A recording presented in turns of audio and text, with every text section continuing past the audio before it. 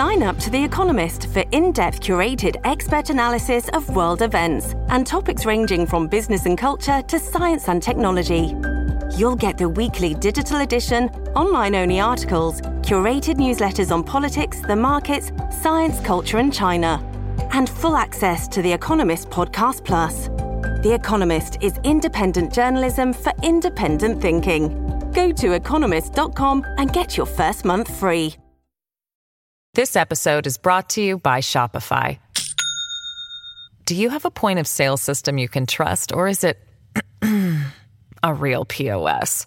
You need Shopify for retail. From accepting payments to managing inventory, Shopify POS has everything you need to sell in person. Go to shopify.com/system, all lowercase, to take your retail business to the next level today. That's shopify.com/system. At Evernorth Health Services, we believe costs shouldn't get in the way of life-changing care, and we're doing everything in our power to make it possible. Behavioral health solutions that also keep your projections at their best? It's possible. Pharmacy benefits that benefit your bottom line? It's possible. Complex specialty care that cares about your ROI? It's possible. Because we're already doing it. All while saving businesses billions. That's Wonder made possible. Learn more at evernorth.com/wonder. Welcome to the New Books Network. Welcome back to the New Books Network. I'm Keith Kruger, one of the hosts on the Intellectual History channel. Today, we're very fortunate to be joined by Michele Alesevic, Professor of Economic History and Thought. Professor Alesevic is a specialist in the study of 20th century development institutions and ideas, the history of the social sciences, as well as international and global economic history. His books include his 2009, The Political Economy of the World Bank, the early years, which has been translated into 5 languages.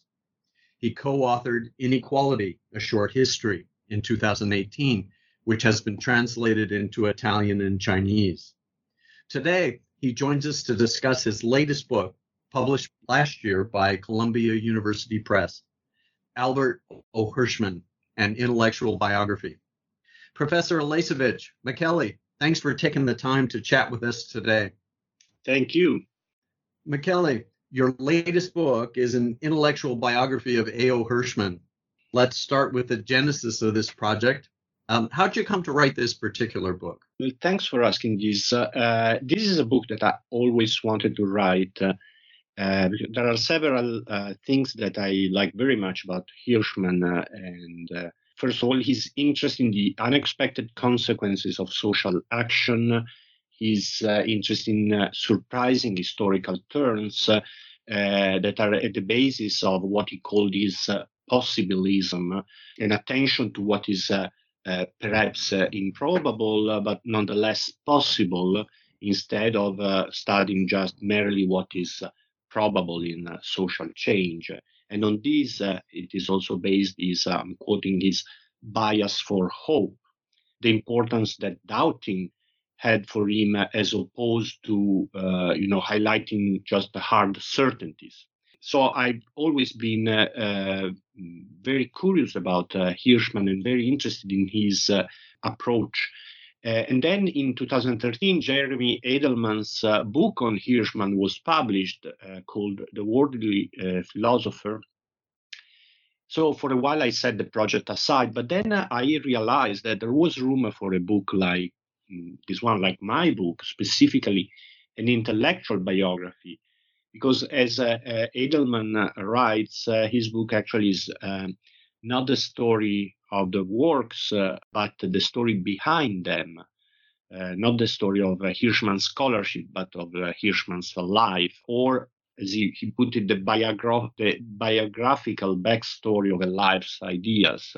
And instead, my book devotes less space to the life of Hirschman, though, as you've seen, the first chapter is very much about the adventure of the young Hirschman in Europe. And my book actually devotes more space and zooms in on his work. So really, it's nice to have both works there. It's interesting. I saw a few years back Edelman's book translated into Chinese. in a bookstore here.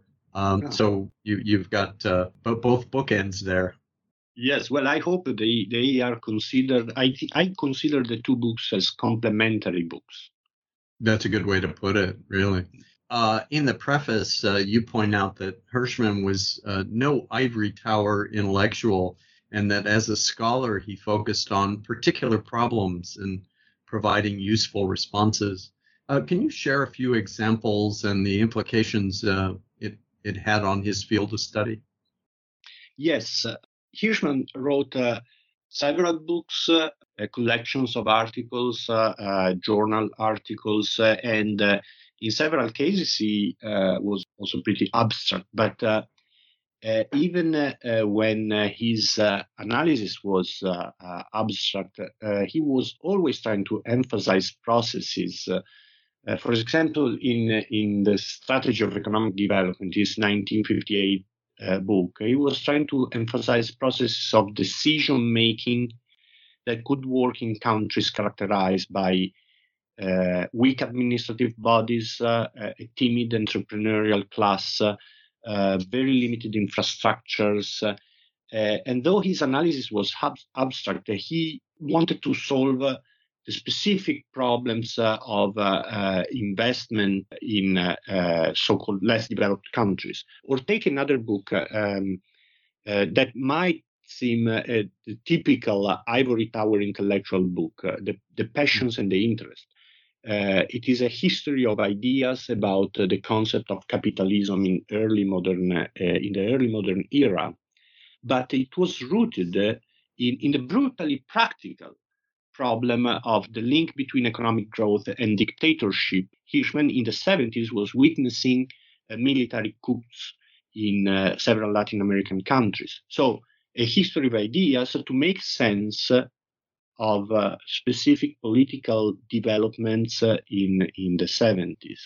A period where much of what was going on in Latin America made headlines here in the States as well. Yes. Many listeners may not necessarily be familiar with the name A.O. Hirschman, and as famous as, I suppose, and you haven't mentioned it yet, Exit, Voice, and Loyalty, or for that matter, as you just did mention, The Passions and the Interests may be. Can you share more of what it is about Hirschman? I mean, because it seems like there's some works for which he's known, and then there's others for which he's less known. True. Hirschman had a very long career, and he went through several different phases. Today he's known, and the big sellers today are, as you said, Exit, Voice, and Loyalty, The Passions and the Interest, but also Shifting Involvements, and his last monograph, The Rhetoric of Reaction. But in the past, and these are books that belong, say, to the social sciences in general. They are.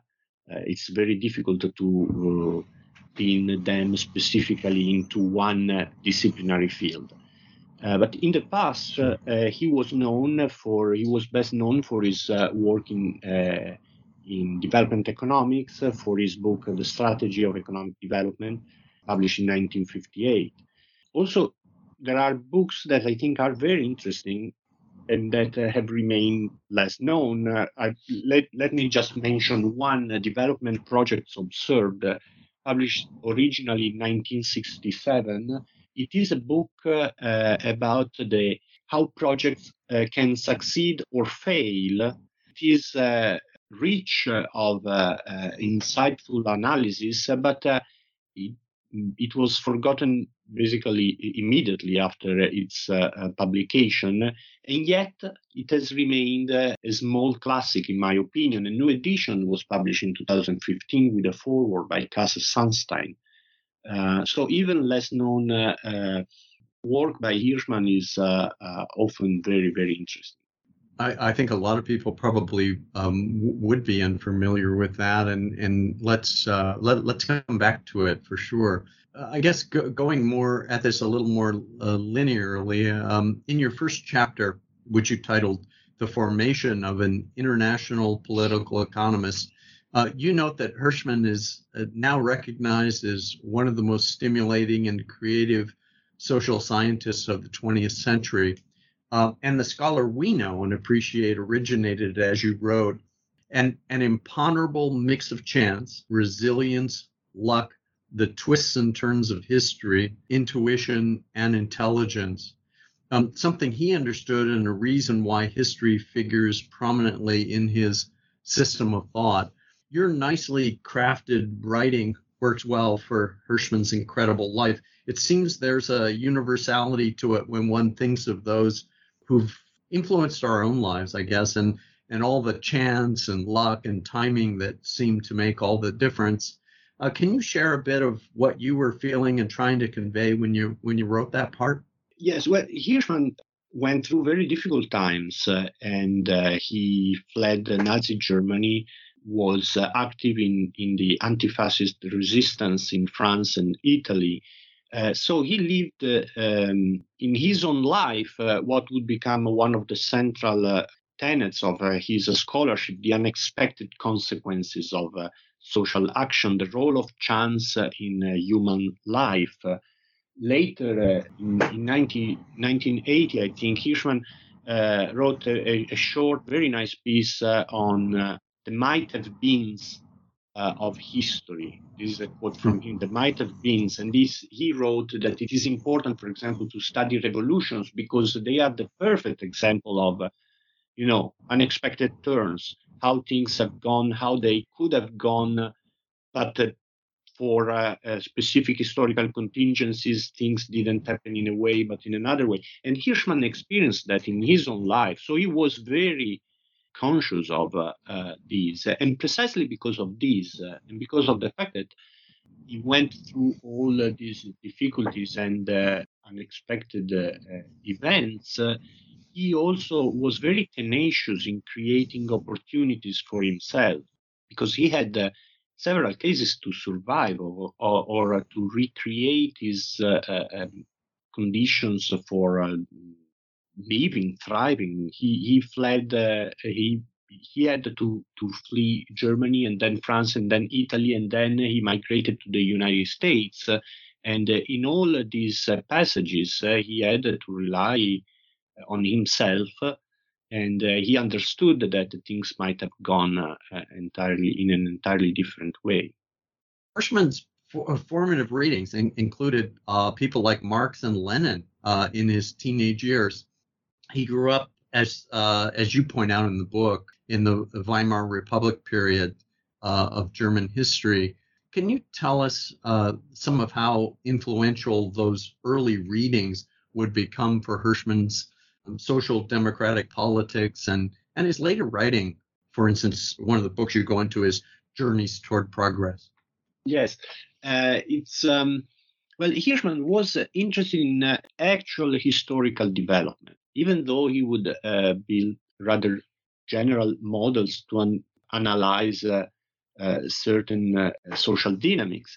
His interest was on actual specific idiosyncratic historical developments.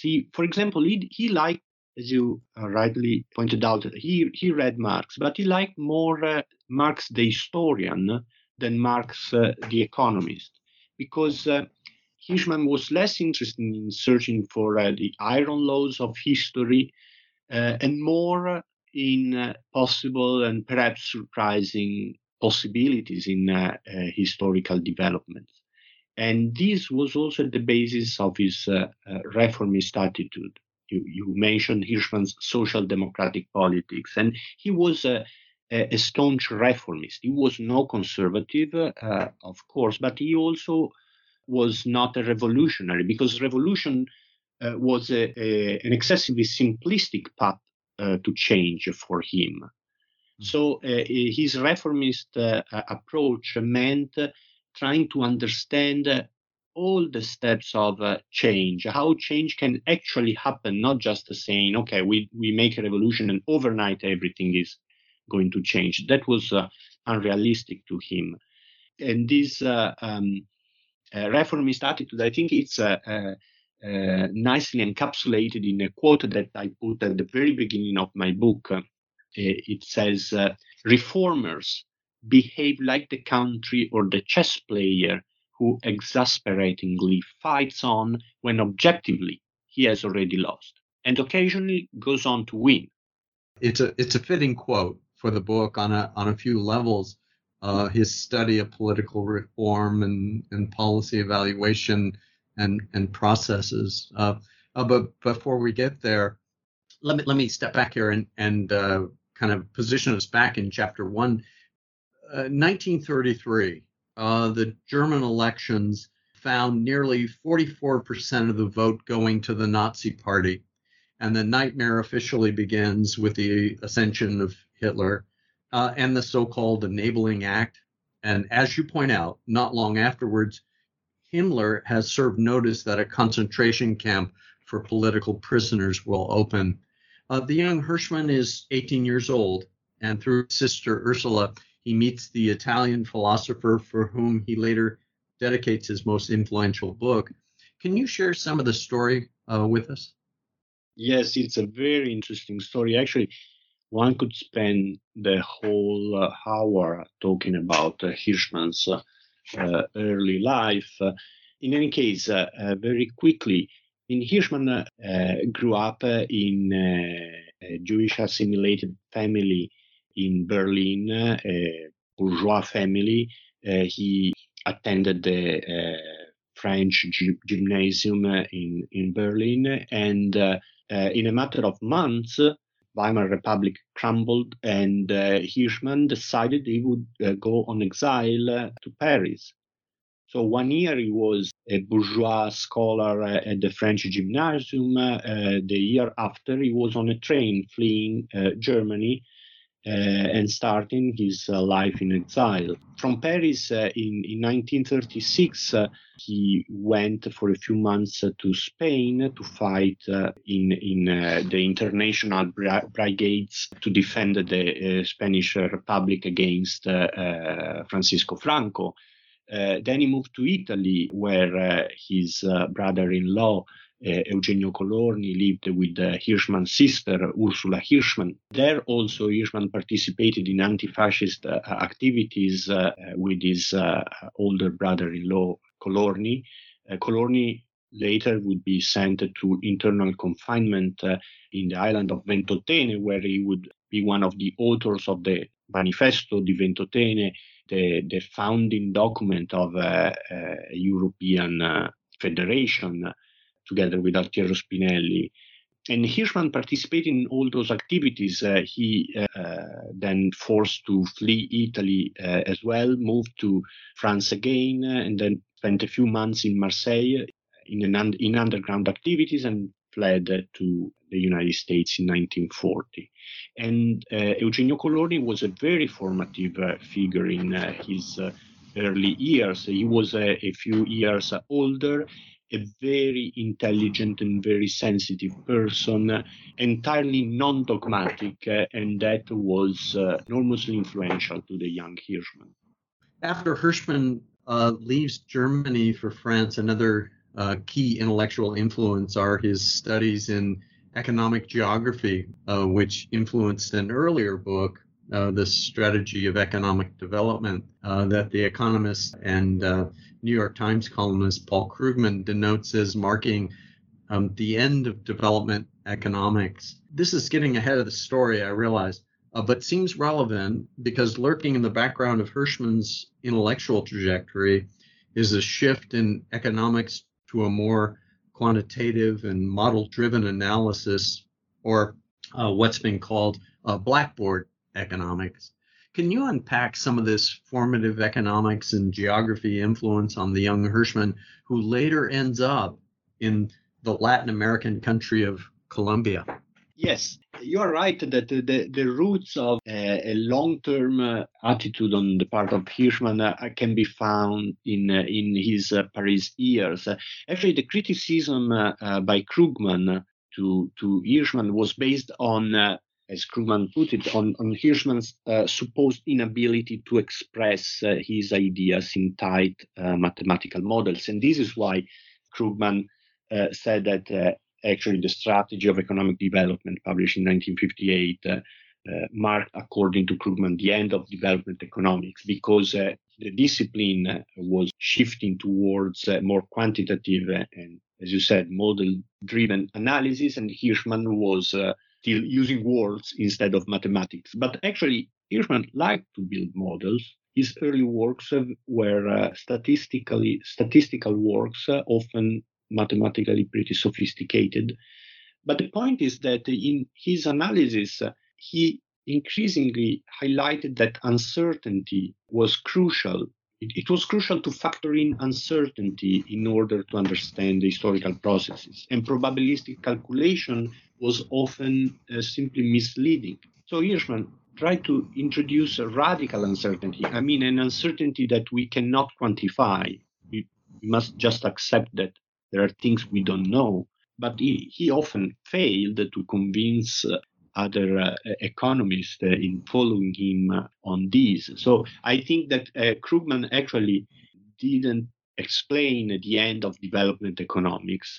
He noticed a difference in the perspective of Hirschman and others on how to do economic analysis. And by the way, radical uncertainty is now becoming, again, a fashionable concept. If you think about the book by Mervyn King and John Kay on radical uncertainty. So again, Hirschman was discussing these several decades ago already.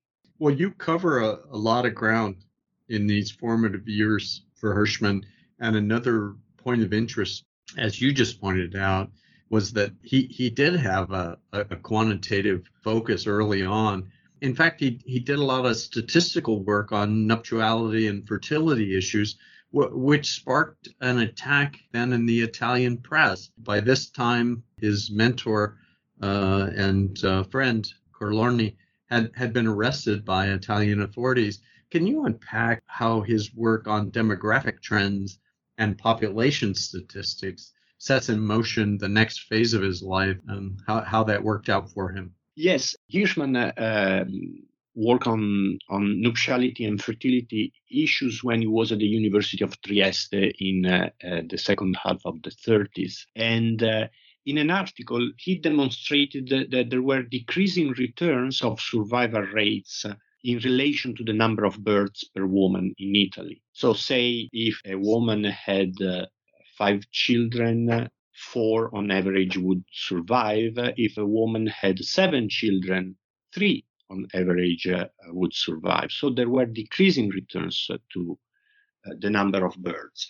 And these, of course, ran against the policies of the fascist regime, the demographic policies of maximizing fertility.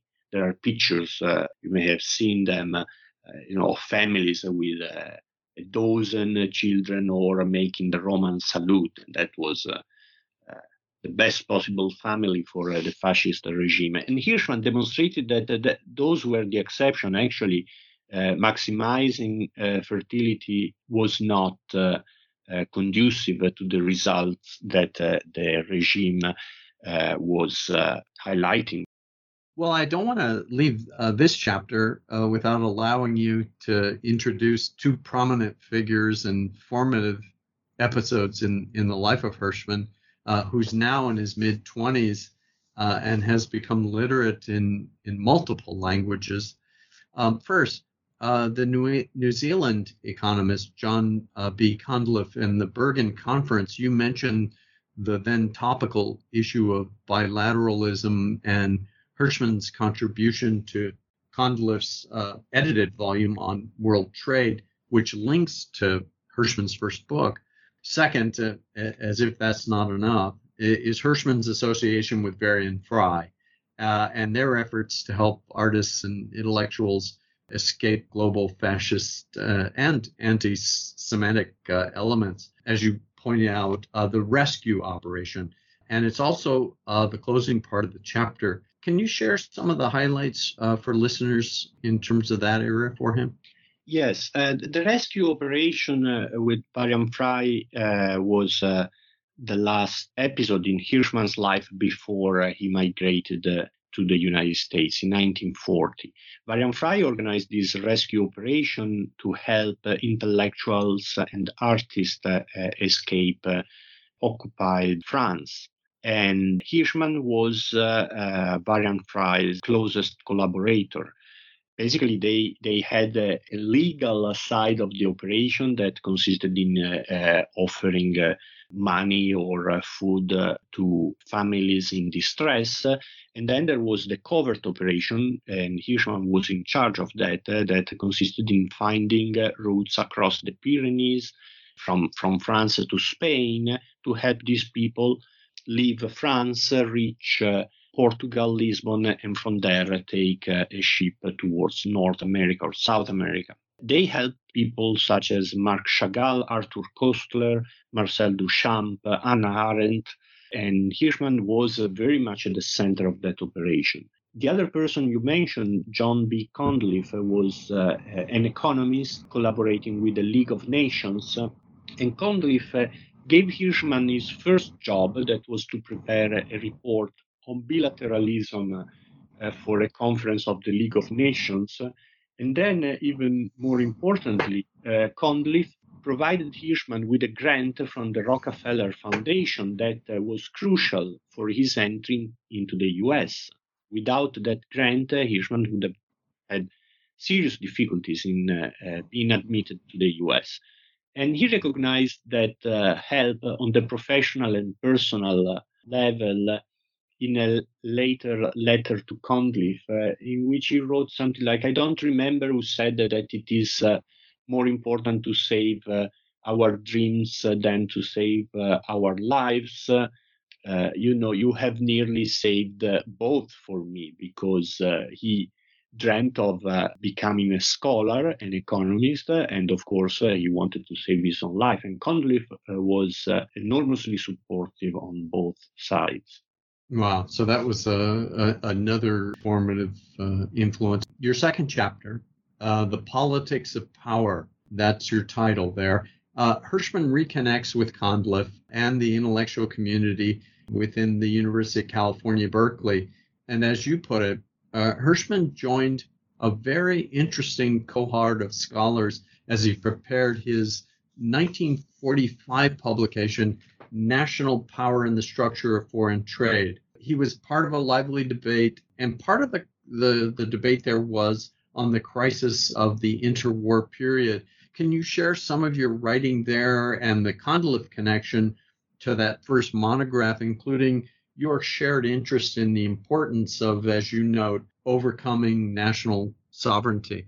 Yes, well, the crisis of the interwar period was of course, at the center of the analysis of several scholars. And Conliffe, like many others, reflected about the possibility of overcoming national sovereignty because it was, they saw in Nazism and fascism the result of exasperated nationalism. And so in order to secure peace, their idea was to overcome national power politics. And Hirschman was very much in this tradition, and his book, National Power and the Structure of Foreign Trade, was a very sophisticated analysis of the unbalanced trade relations between a powerful country, and this, of course, in Hirschman's analysis was Nazi Germany, and weak neighboring countries. In Hirschman's analysis, they were Eastern European countries. Hirschman's book is very interesting in the analysis of these relations. And then at the end of the book, he proposes to overcome the problems of these unbalanced trade relations with the supranational government that would keep nationalistic economic imperialism at bay. But that was simply an impractical solution, as Hirschman later admitted, a deus ex machina, because he didn't explain how this supranational government could be put into place in the first instance.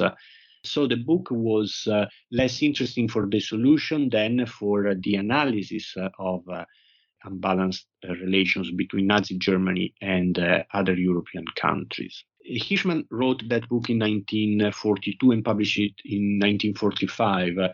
Much later, Charles Kindleberger wrote a famous book about the interwar crisis, in which he put forth his analysis, according to which the crisis was due to the fact that the hegemonic power was missing. So it's interesting. I'm mentioning Kindleberger because he was giving an answer to Hirschman's problem about the interwar crisis. And instead of the supranational government, Kindleberger more realistically proposed that it was not necessarily a question of having a supranational government, but of having a hegemonic power that would be able to govern the international system. The reception, though, of national power and the structure of foreign trade that you argue became a recurring theme for criticisms of future works. But there was a method to his approach and hence the influence of his work. Can you share some of your interesting analysis with us on this and how the book really experienced two different waves of notoriety? Yes, actually, Hirschman's conclusion in National Power and the Structure of Foreign Trade that a supranational government was needed is actually not particularly important in the economy of the entire book. And Hirschman later backed from this conclusion, but he still liked the book because the book is actually very, very interesting, and he recognized the novelty of his early analysis. For example, he focused on processes of cumulative patterns as opposed to self-equilibrating patterns of international trade relations. And that was a very dynamic analysis and very interesting. Also, I already mentioned his interest in specific and idiosyncratic historical processes, and that is a perspective that is important to the development of his analysis in the book. And these are all aspects of the book that make it still relevant today. After its publication, however, the world was changing quickly because it was published in 1945, and of course, no supranational government was to be seen. The hegemonic power was actually emerging, the United States. So the Kindleberger's version was taking shape. But Hirschman's book reappeared on the scene in the early 60s because of a novel interest in Hirschman's statistical work that he produced in the book. So in the statistical analysis of Hirschman remained important. And then a second wave of interest in the book took place later in the 70s, because it was recognized as a foundational work in the new field of international political economy. And in the new attention that IPE scholars gave to structural imbalances in international economic relations were rooted in Hirschman's analysis of the unbalanced relations between Nazi Germany and Eastern European countries that he put forth in his 1945 book. So that became a foundational text for IPE scholars. And, you know, Robert Gilpin had written a book in, I think it was 2000 or 2001 called Global Political Economy. Yes. He gave Hirschman some due there. There's much more there for readers, obviously, in your book to uncover and savor. Your next chapter, the third chapter, Pioneer of Development, starts in earnest with Hirschman's Colombia assignment. He spent 4 years there with his family. Can you set the context for listeners about these formative years in terms of his outlook on development economics and the policymaking process? Colombia was also the World Bank's first general survey mission, the leader of which was Lachlan Curry, the former economic advisor to FDR, as you pointed out. How's the survey and Curry pivotal to understanding the significance of this intellectual period in Hirschman's life and the clash of policy-making visions. More importantly, your point about the Colombian experience reinforcing his view on the nature of the policy-making process. Can you share its significance as well? Yes, well, the Colombian period created the basis for Hirschman for his subsequent notoriety in the development field. He publishes the Strategy of Economic Development in 1958 based on the Colombia experience. And you mentioned the Carey mission to Colombia, the first World Bank mission to comprehensive mission to less developed country. And the Carey mission published a huge volume of several hundred pages proposing a comprehensive plan for development in Colombia. And Hirschman, who was an economic advisor to the Colombian government, reacted against the approach of the Carey mission because, according to Hirschman, a less developed country could not be equipped to design and to manage a comprehensive plan in the first instance. Otherwise, it would not be less developed. It would not be underdeveloped, as they said in those years. And Hirschman reacted also against the concept that was very fashionable of obstacles to development. So less developed countries are characterized by a lack of capital or lack of infrastructures, and these missing elements are obstacles to development. According to Hirschman, actually resources actually exist, though they are perhaps hidden or badly utilized, but they can be summoned. And so how can we summon them?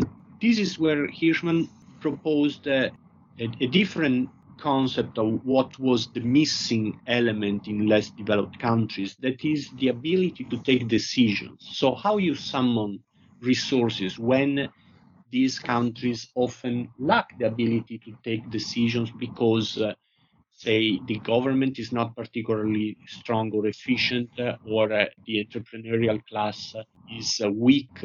How can you trigger a process of development despite the initial conditions of a country? And his answer to this was to try to uncover what he called inducive mechanisms that could promote investment despite the fact that investment decisions might not be particularly efficient. So he liked metaphors such as putting the cart before the horse, or as I said, inducive mechanisms, or what would become the most fashionable term in his analysis, linkages. The links between different investment decisions that trigger a process of economic development. I'll give you one example just to be less abstract than I've been.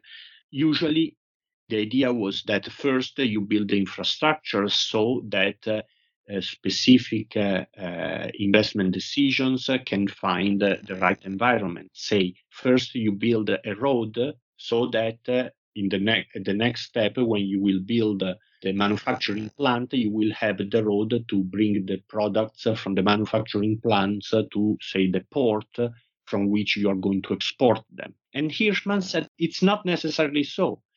You can put the cart before the horse if you first use your resources to establish a new manufacturing plant. And then because you have the plant there will be an inducive mechanism. You will be forced to build the road to connect the plant to the port. And more importantly, you will know with a strong degree of precision that you need the road from that specific plant to that specific port, instead of just building infrastructures around the country just because you want to be prepared to the next phase of industrialization. So he was trying to find mechanisms that would prompt processes of economic change without necessarily the abilities to plan them in advance. Nice. So like an early applied economics. There's a lot going on there. Hirschman covered so much, whether you want to talk about inducement mechanisms or as you say, linkages. There really was an applied emphasis there that anybody interested in policy in terms of its ground level application should have an interest in Hirschman, and likewise in your analysis of Hirschman's work.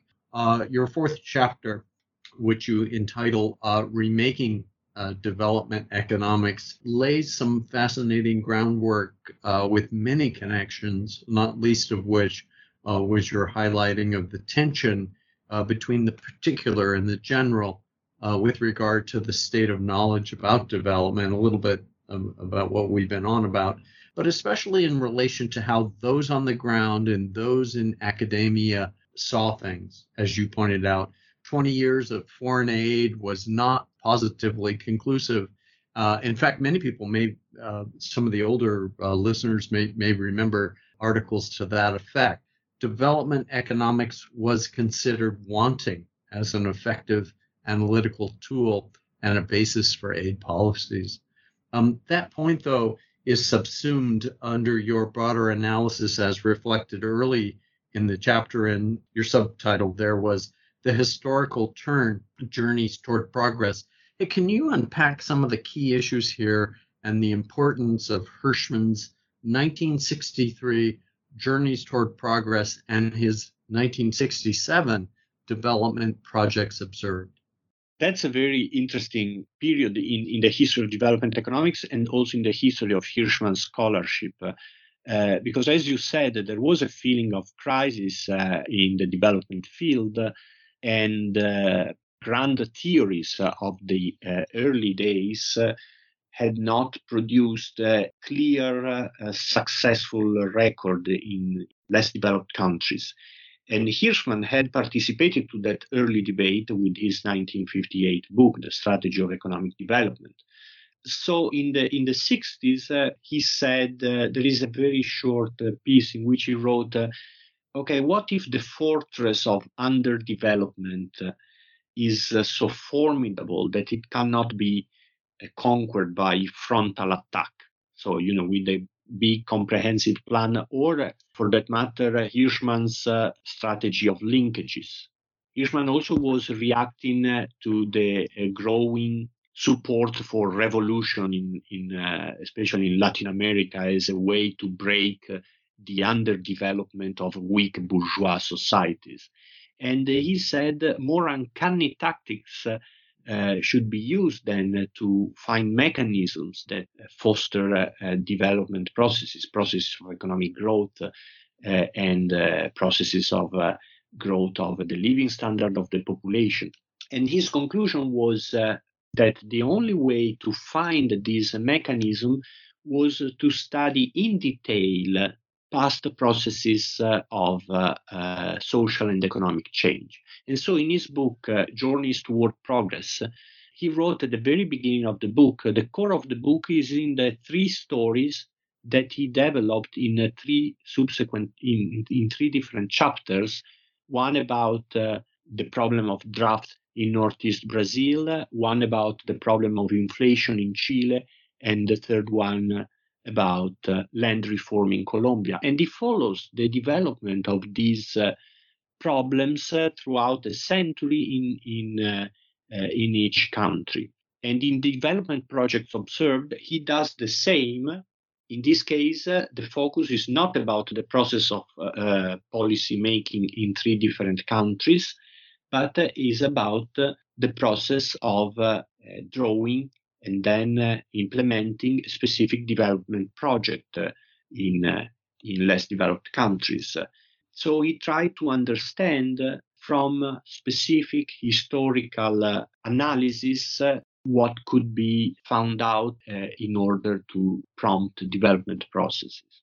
So generalizations, in a sense, were only possible to Hirschman, starting from specific, detailed historical analysis.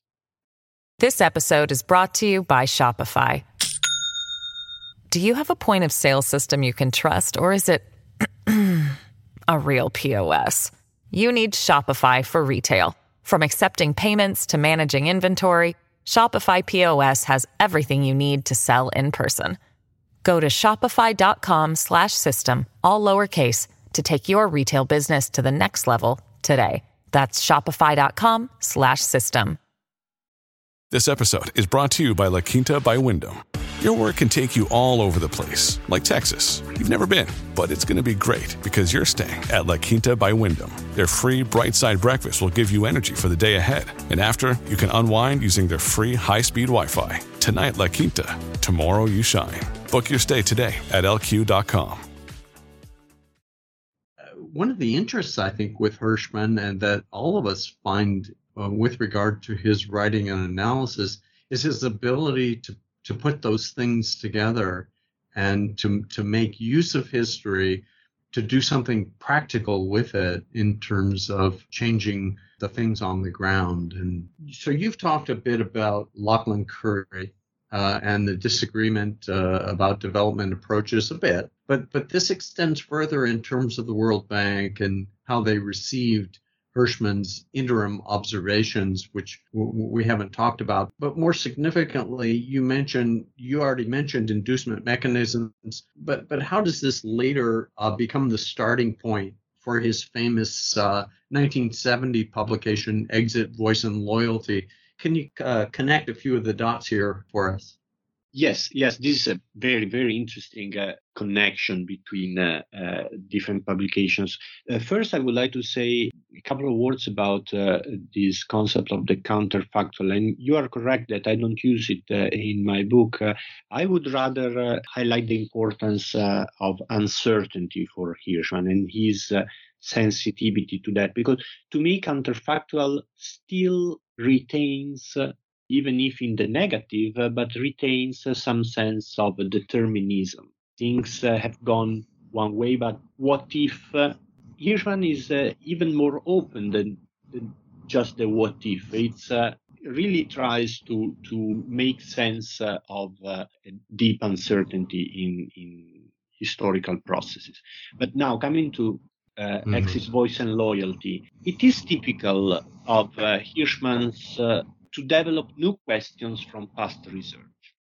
So Exit, Voice, and Loyalty, which is an enormously innovative and important book, originated from a specific case study that Hirschman discussed in development projects observed 3 years earlier, a case study on rail transportation in Nigeria. But that specific case study started a train of thoughts in Hirschman's mind that produced an entirely new book, very innovative. The specific novelty of Exit, Voice, and Loyalty resides in the attempt to combine elements typical of political and economic analysis. So Hirschman said exit is the typical behavior of the economic realm. When we say we vote with our feet, or in the market we stop buying from a producer and we start buying from another producer, with that we signal our shifting preferences, or the fact that, say, a product is no longer interesting to us and we prefer something else. And this is the way that information circulates. Voice is the quintessential political behavior. We voice our opinions, we discuss, and exit and voice, of course, have different characteristics if we try to model them a little bit. Exit is discrete. We either exit or we don't exit, and it is very clear also in its message, but also very simple, because you exit or don't exit. Voice can have several different volumes. It can be a very grumbling voice, or it can be a very loud voice, and all the possible volumes in between. And how these two different behaviors interact. How can we explain market mechanisms, also considering voice, or political mechanisms, taking into consideration, say, the exit or non-exit behavior. And Exit, Voice, and Loyalty is difficult to be summarized, so I'm not going to do that, but it is a wonderful exploration of this intermodulation between these concepts, with loyalty, which is perhaps the least developed concept in between. That chapter also introduces the idea of creativity, but also project side effects. Can you share some of your writing there and how this school of cost-benefit analysis emerges? Can you share some of the critiques, but also the larger context, as you put it, that were feedback mechanisms that are a soft spot in most organizations?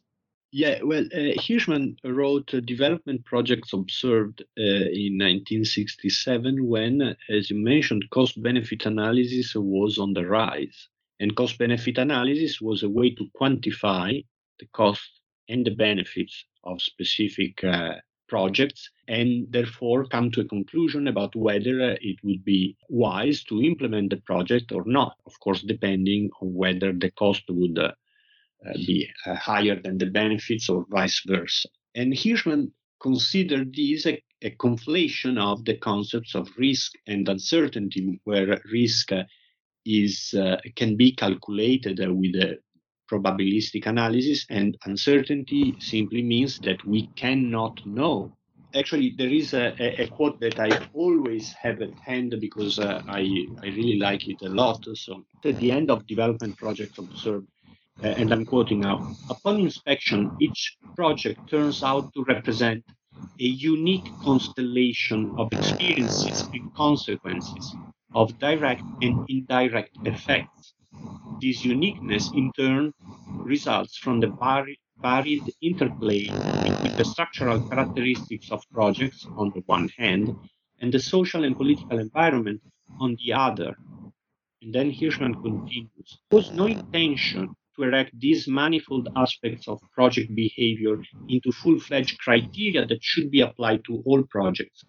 Rather, I was seeking to provide project planners and operators with a large set of glasses with which to discern probable lines of project behavior in the expectation that the analysis of each individual project would require different and rather limited subsets of the full set of glasses which has been exhibited.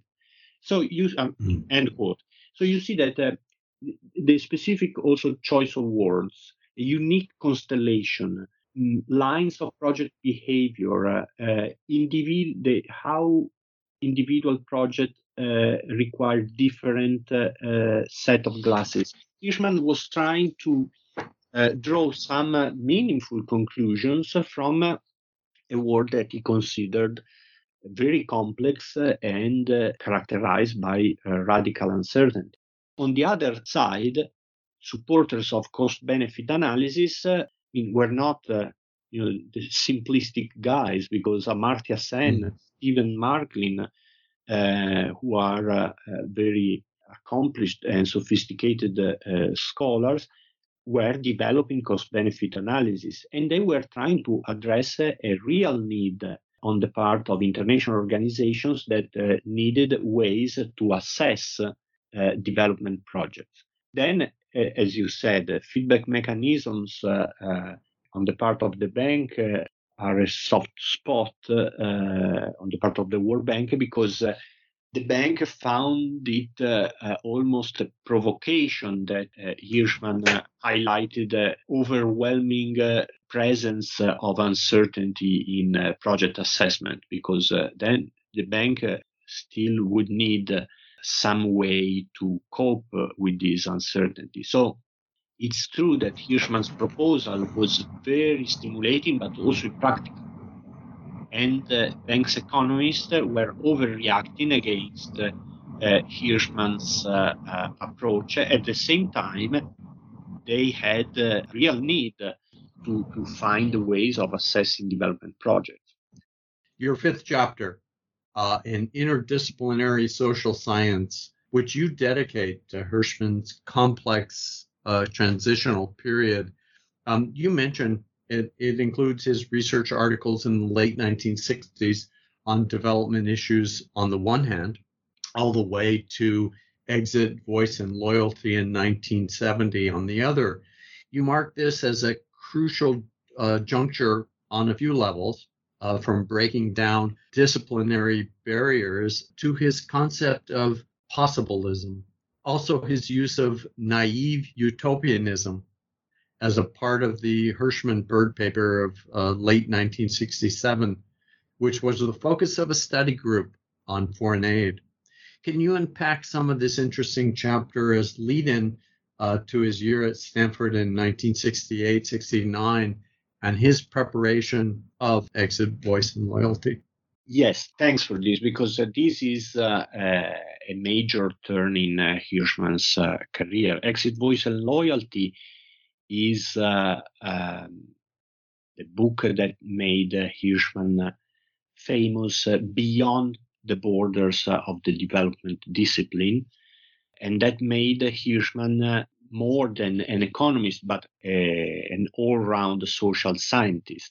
It was difficult to write this chapter precisely because this transition was pretty quick, and old interests, such as those in development issues, overlapped with an entirely new research agenda that was emerging with Exit, Voice, and Loyalty. But I think there is actually a juncture piece that can help understand the transition, and this is his introduction to a collection of paper. The collection is entitled Bias for Hope, and the introduction is about Hirschman's concept of possibilism. And we have already discussed his interest in specific historical developments, and in that piece, Hirschman highlights for the first time in this very clear and open way his specific perspective on social inquiry, because he says often we social scientists look for regularities in social dynamics. We try to understand these regularities in order to apply our analysis to different periods or to different regions, or we try to build comparative analysis. And of course, this is all very interesting, and yet Hirschman adds, it has been his own propensity to look for what is perhaps improbable but still possible than just for what is more probable, for the regularities. And earlier in our conversation, I connected this to this methodological approach to his reformist political bent. Looking for the possible makes it allows one to explore a variety of processes that bring us to what we hope can be social change. And it is in this framework that Hirschman also spoke about his naive utopianism. He was, in that case, discussing reforms in the institutional architecture of development policies and foreign aid policies. And Hirschman wrote a paper, co-authored a paper with Richard Bird that was criticized as totally naive, out of contact with the development field, etc. And Hirschman recognized that and said, yes, but if we do that, we keep the door open to possible developments in the future when perhaps the architecture becomes less rigid than it was, when perhaps possibilities for reform that were not open earlier become possible, and then our naive utopianism can become of some usefulness because we have produced certain ideas that can be implemented totally or in part, or that can be used to make new proposals for organizational reforms in the development field. So again, he was not only interested in studying possibilities, but in creating possibilities. His naive utopianism was a way to create a discourse, a conversation that that would make possible social and institutional reform in the future. Although the book was not without its critics, and again, talking about Exit, Voice, and Loyalty, the conceptual framework caught on and was broadly applied in the field, as you noted. By 1973, and the International Political Science Association was holding a seminar on exit voice and loyalty. Can you share some of the larger background in terms of researchers in the field and how some, like Guillermo O'Donnell, the Argentinian sociologist, adapted it? For that matter, and how, as you wrote, Hirschman himself returns to the idea or the concept of exit voice in 1989 with the fall of the Berlin Wall.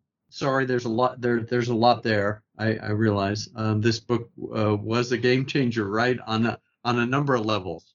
Well, yes, it was, and you're right that in a few years after the publication, Exit Voice and Loyalty became part of the language of the social sciences. So I document in the book almost an infinite number of scholars readapted or reframed their analysis in terms of exit and voice and loyalty, and how this triad could be used to interpret a number of different cases. Guillermo O'Donnell was one of the most interesting in adopting this framework and actually elaborating on that, because he started to discuss different types of voice in Latin American dictatorships, and how the vertical voice between the people and the government works, and how horizontal voice among people can or cannot work in a dictatorship, or how exit used, let's say, how forced exit, when the government forces into exile political opponents, was used to silence voice at home. So O'Donnell was enormously interesting in his use of exit and voice in his analysis. And you mentioned Hirschman's return to exit and voice in 1989, and that again was a very interesting analysis because in the original presentation of exit and voice, Hirschman discussed them as very different and in some way opposing concepts. If a dynamic is informed by exit, voice has no much place there, and vice versa. And then trying to analyze the fall of the Berlin Wall and the collapse of the Eastern European communist regimes, Hirschman said, okay, but this started as a movement of individuals who wanted to move to the West. And they took that decision at the personal level, at the individual level. So it was clearly something that could be analyzed as exit from communist regimes to Western Europe, exit at the individual level. But then there were so many, and they started to find that they were not alone converging towards crossing points at the border or at train stations, that a voice emerged from this movement that was a mass movement in a sense.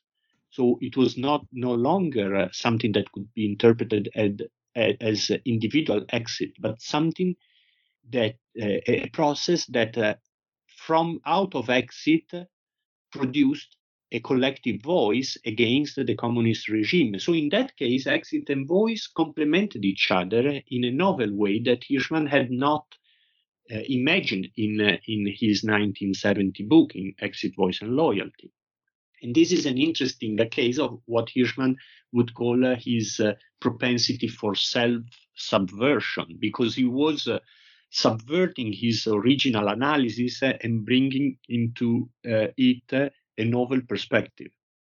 No doubt you could say more, but let's turn now to his 1977 publication of The Passions and the Interests, which is central to your sixth chapter, The History and Theory of Market Societies. Can you tell us about the lead up, though, the crisis of democratic governments in Latin America being overthrown, and how Hirschman began examining the relationship between economic growth and political developments. It's another engaging chapter in which you explain so much, including Hirschman's tunnel effect and how it partly led to his withdrawal into the history of ideas from which his passions and the interests emerges. What's the story behind his interest in droit commerce? Well, in the 70s, Hirschman was witnessing the collapse of several democracies in Latin America, a continent that he knew well and that was dear to him. And then a question emerged. He started to ask, how is it possible that we spent 20 years, 30 years promoting the economic development of less developed countries, and then the result is that we see economic development and not only the collapse of democracy, but annihilation of human rights, the killing of political opponents. So that was a political, human, and human catastrophe. And therefore, Hirschman started to explore the connection between economic development, he summarized in the concept of trade and capitalist development in the modern era, and peaceful political relations within and between countries. And he explored this idea that was common among political philosophers in the modern era, that trade was beneficial to peace. Montesquieu wrote, where there is commerce, there is peace. Where there is peace, there is also commerce. Because, of course, war is disruptive to commerce. War doesn't create the conditions for safety necessary to commerce, to trade in a country or between countries.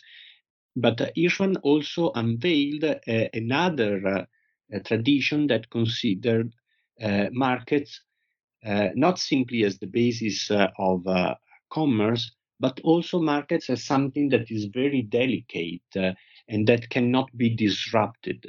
Markets as a delicate mechanism. The metaphor was a delicate watch whose mechanism cannot be disrupted in order for the markets to work properly. And that had a sort of a dictatorial concept embedded in it, because if a market is such a delicate mechanism, then political control over society can be justified in order to avoid any possible disruption. So Hirschman, in this book, explored these different perspectives on economic growth and how it relates to political developments and personal and political liberty. And this was his way to try to make sense of what was happening in several Latin American countries. Also, in that period, he studied how economic inequality affects political processes. The tunnel effect is based on a pretty simple but catchy example that Hirschman proposed. Imagine that you are in a line, in a car, in a tunnel, and you are stuck in the traffic. And then you see the next line moving ahead. Initially, you are happy because you think that your line is going to move soon, since things are less stuck than they were before. And so growing inequality, out of metaphor, can be initially related to an optimistic response on the part of the people. Okay, inequality is increasing, the other line is moving, I'm still stuck, but I'm optimistic that I'm going to move ahead soon. But then if you keep on seeing the other line moving on and you remain stuck at your place, anger can ensue. And this is, according to Hirschman, what happens in many developing countries where economic growth produces increasing inequality. Initially, this is not a problem because a feeling of optimism permeates the entire society, but continuing inequality can become very disruptive and the ground for discontent and perhaps political turmoil. And so out of this analysis, Hirschman tried to explain the very high volatility of political processes in periods of economic growth. And I'm sorry for this very long answer, but I would like to add one point here, because these examples are quintessential examples of how Hirschman's analysis of economic dynamics is prompted by his deeply political interest in the working of democracy. So one point of my book is that Hirschman, the economist, Hirschman, the social scientist, has a unifying theme throughout his scholarly career, the problem of democracy. And even in his strictly economic analysis, the starting point is the political question of democracy, how it can thrive, how it can fail. We're still talking about the future of democracy, which is interesting. I think you will see that as a theme these days. Thanks again for your explication of the tunnel effect. As simple as it sounds, I think it's interesting that Hirschman is able to use that and basically link that to the inequality situation. So there's much of interest for listeners, obviously, in all your chapters with regard to Hirschman, but especially those who are keen on intellectual history.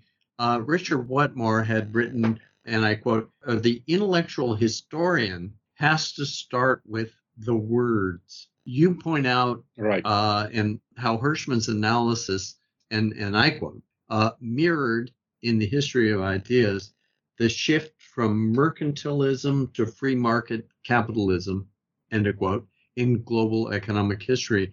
Can you share your understanding of this book and its context? Because you mentioned J.G.A. Pocock and Quentin Skinner before you move on to connect Ernst Gellner with O'Donnell and the bureaucratic authoritarian turn, which seems so relevant today.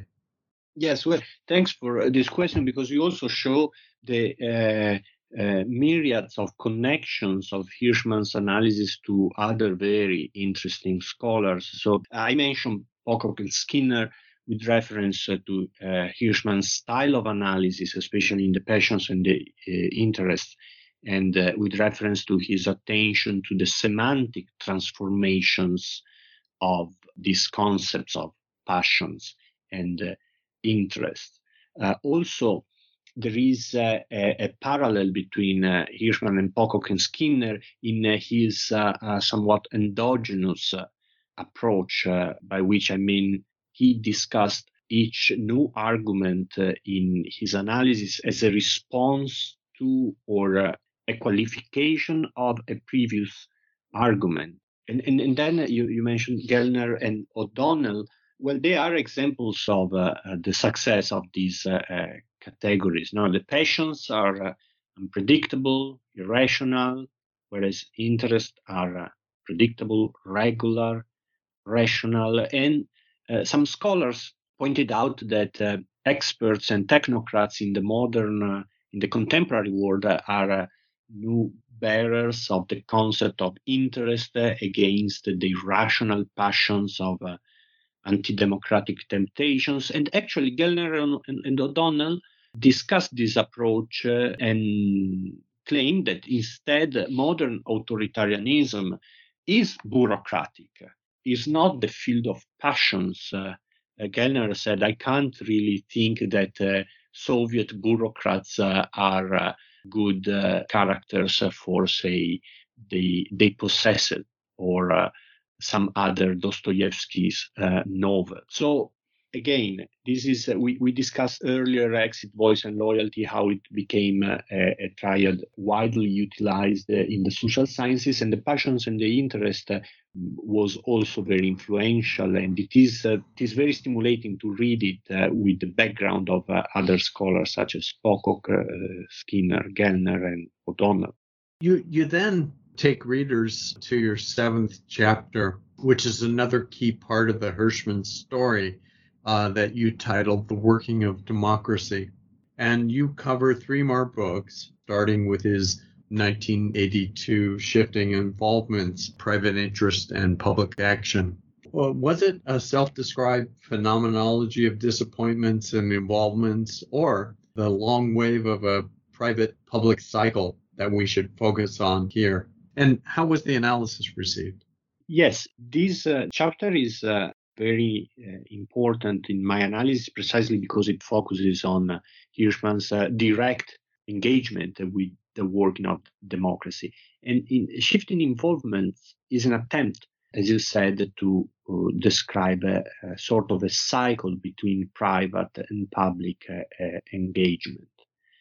Also, it is a polemic against the concept of the free rider, because Hirschman said, how is it possible to, if we believe in the rationality of political actors behaving like free riders, how can we explain the strong and widespread popular engagement in public activities, public protests that cyclically take place? Actually, I think that Hirschman simplified excessively the concept of the free rider, and his criticism of Olson is not always well developed.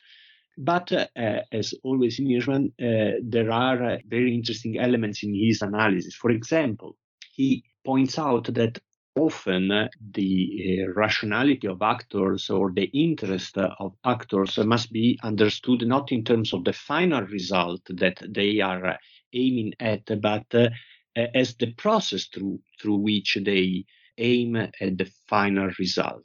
So Hirschman develops the concept of striving, and he says often in public engagement, it is the very action of participating that is the source of self-satisfaction, not necessarily reaching the final goal, though that of course is important, but participating to the public or collective effort. This said, I also think that that book has some important limits, because I don't think it is actually able to explain the cycle, why and how individuals become part of historical processes, which is in the end the question of the historian. This book is perhaps excessively endogenous because it explains the cycle in terms of its internal dynamics, the cycle between private and public moments, but often public engagement is the result of exogenous causes. See, for example, the reaction to wars, the war in Vietnam. Sure. No, I think that was that was part and parcel with his colleagues at the Institute for Advanced Studies, Michael Walzer and Gertz. I'm sure that was there, especially with Walzer. I find it interesting from Shifting Involvement, which is 1982, and then you move to his 1984 book, Getting Ahead Collectively, Grassroots Experiences in Latin America, where he introduces things like inverted sequences and other applications of linkages, which you've brought up. And the 4th chapter is a previously published article, The Principle of Conservation and Mutation of Social Energy. You've noted that the democracy theme runs through his work. Can you share the significance of this particular book as filling a gap in the literature and, more importantly, his possibilist attitude? Yeah, thank you. I'm glad that you asked about this book. This is a minor book in Hirschman's production, in Hirschman's roster of publications, but it is a very nice report about the relationship between grassroots activism and the strengthening of democratic processes in a number of Latin American countries. It is full of interesting insights about that, and Hirschman shows a very refreshful optimism about the strengthening of democracies in Latin America. His principle of conservation and mutation of social energy has to do with the fact that he noticed that many individuals involved in grassroots activism in one phase of their life would then bring the energy that they had shown in grassroots activism into other activities that involved communities, perhaps in economic activities, say cooperatives, economic cooperatives in small villages in Latin America. And so he joked about building a principle. No? He gave importance to this by calling it that this is a principle of conservation and mutation of social energy. The same way he joked about the principle of the hiding hand, of course, elaborating on the invisible hand of Adam Smith in his development projects Observed. So Hirschman, in this book, in opposition to pessimistic analysis, tried to explore ways through which small communities could reaffirm their rights and their economic independence against more powerful actors. And it is a very nice reading. Thanks again, Michele, for your insights. I'm not sure that many people are familiar with Getting Ahead collectively, but certainly students of Latin America would be. The third book in the chapter, in a way, returns to Wetmore's point mentioned earlier about intellectual historians starting with the words. Your heading reads, Arguments Against Intransigent Politics, the Rhetoric of Reaction. This 1991 book was, as you wrote, devoted to dissecting and unveiling the rhetorical mechanisms of intransigent political discourse. You point out that this study of the rhetorical structure of arguments is an expanded examination of the misuses of the Mertonian concept of the unintended consequences of social action. Can you share how Hirschman structured what was then his latest triadic structure, also the subtitle, Perversity, Futility, and Jeopardy? What's it all about, and how was it all received? As you rightly point out, it is based on the Mertonian concept of the unintended consequences of a purposive social action. And Hirschman noticed a certain regularity in political discourse on variations on this concept of unintended consequences. And so he elaborated this triad, perversity, according to which attempts at social reform will end up in totally perverse effects. Attempts at bettering certain things will cause the deterioration of social mechanism or social relations. Futility is a particularly subtle variation on the theme of unintended consequences because it points out that any attempt at social reform will end up in nothing. And jeopardy is the concept according to which attempts at social reform will put in danger previous accomplishments. And therefore, these three arguments are all built as arguments against social reform, because social reform will produce either perverse effects, no effects at all, or will put in danger other important accomplishments. And then Hirschman, in writing this book, and this is another example of self-subversion, realized that there is also a progressive dimension to these three concepts, because the progressive would use the perversity thesis in the negative to support the idea that change is imperative to prevent the total ruin of society. Or the progressive character would use the futility argument to say that change is unavoidable because the iron laws of history demand it. So there is no point in opposing change. And the jeopardy argument in the hands of the progressive character would say that change and new reforms are necessary to solidify older reforms. And so Hirschman tried to built this analysis as a way to criticize, disassemble and criticize these figures of rhetoric, this rhetoric of political discussion that is not necessarily based on what happens in reality. And again, this was a part of Hirschman's interest in how democratic conversation takes place. Let's remember that he wrote this book in the early 90s, and so he had been witnessing the deterioration of political discourse in the 80s and the new wave of conservative rhetoric in particular. Yes, and this child of the Weimar Republic period really was a remarkable human being that speaks so much to our contemporary era. So thank you, Professor Aleksijevich, for your thoughtful research into his writing and ideas.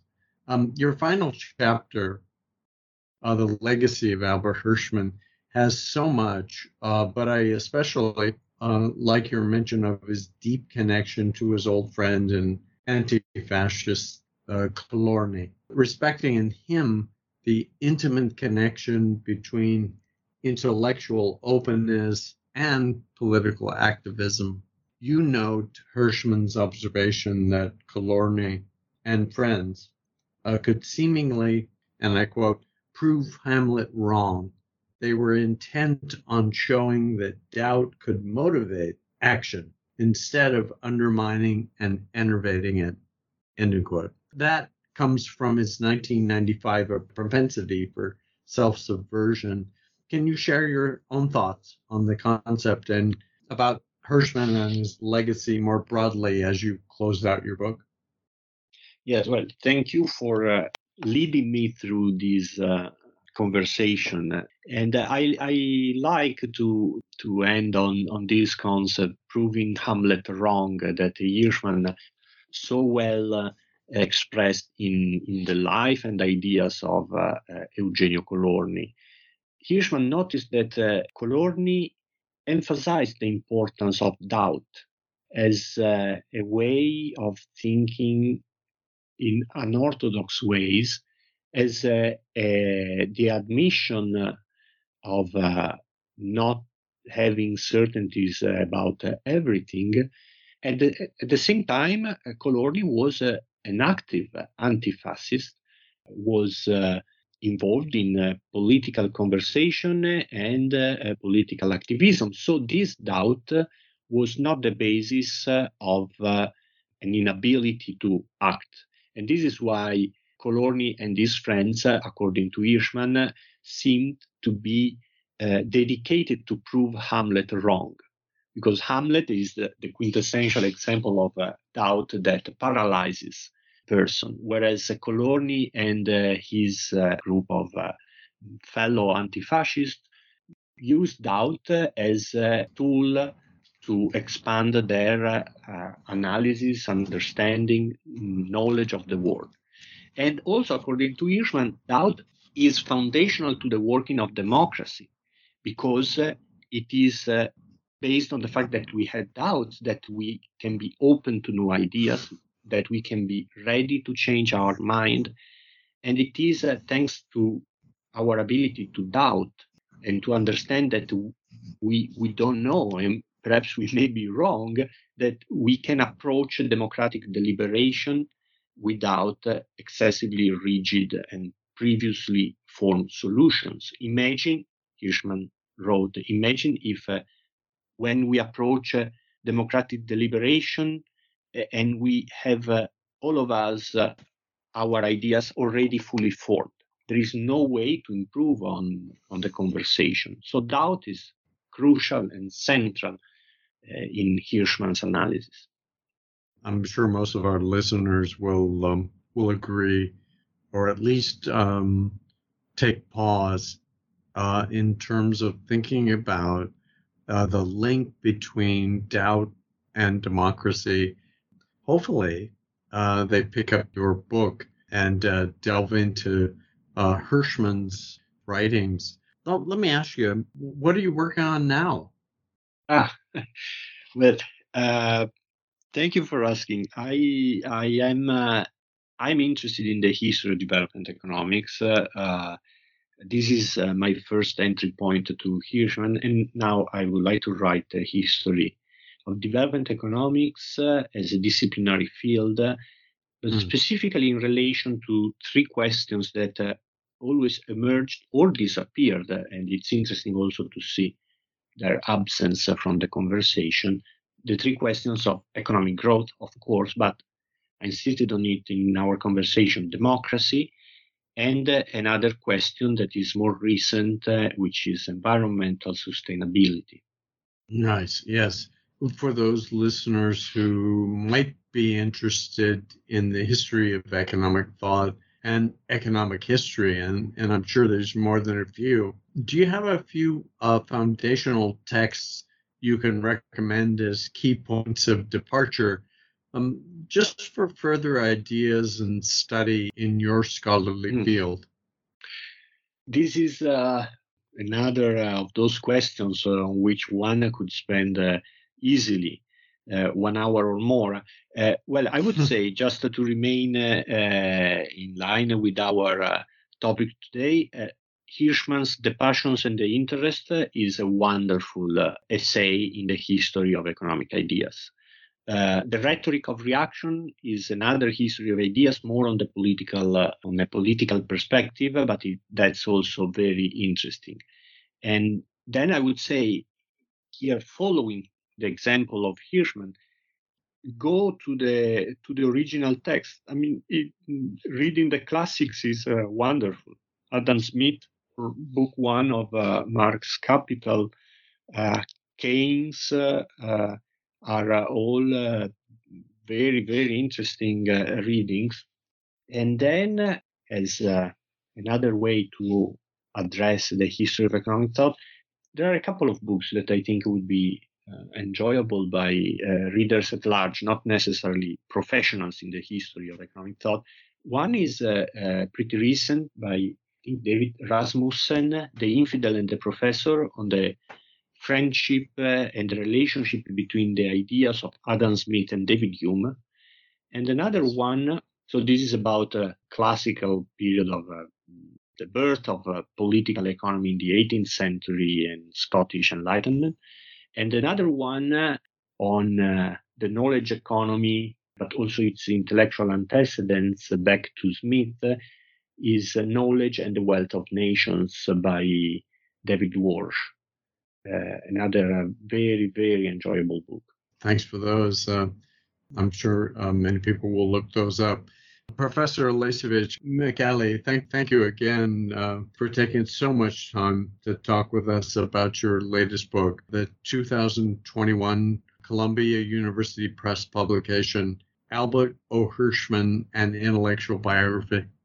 Thank you, Keith, for taking time to converse with me on this. I really appreciate that. Thank you very much.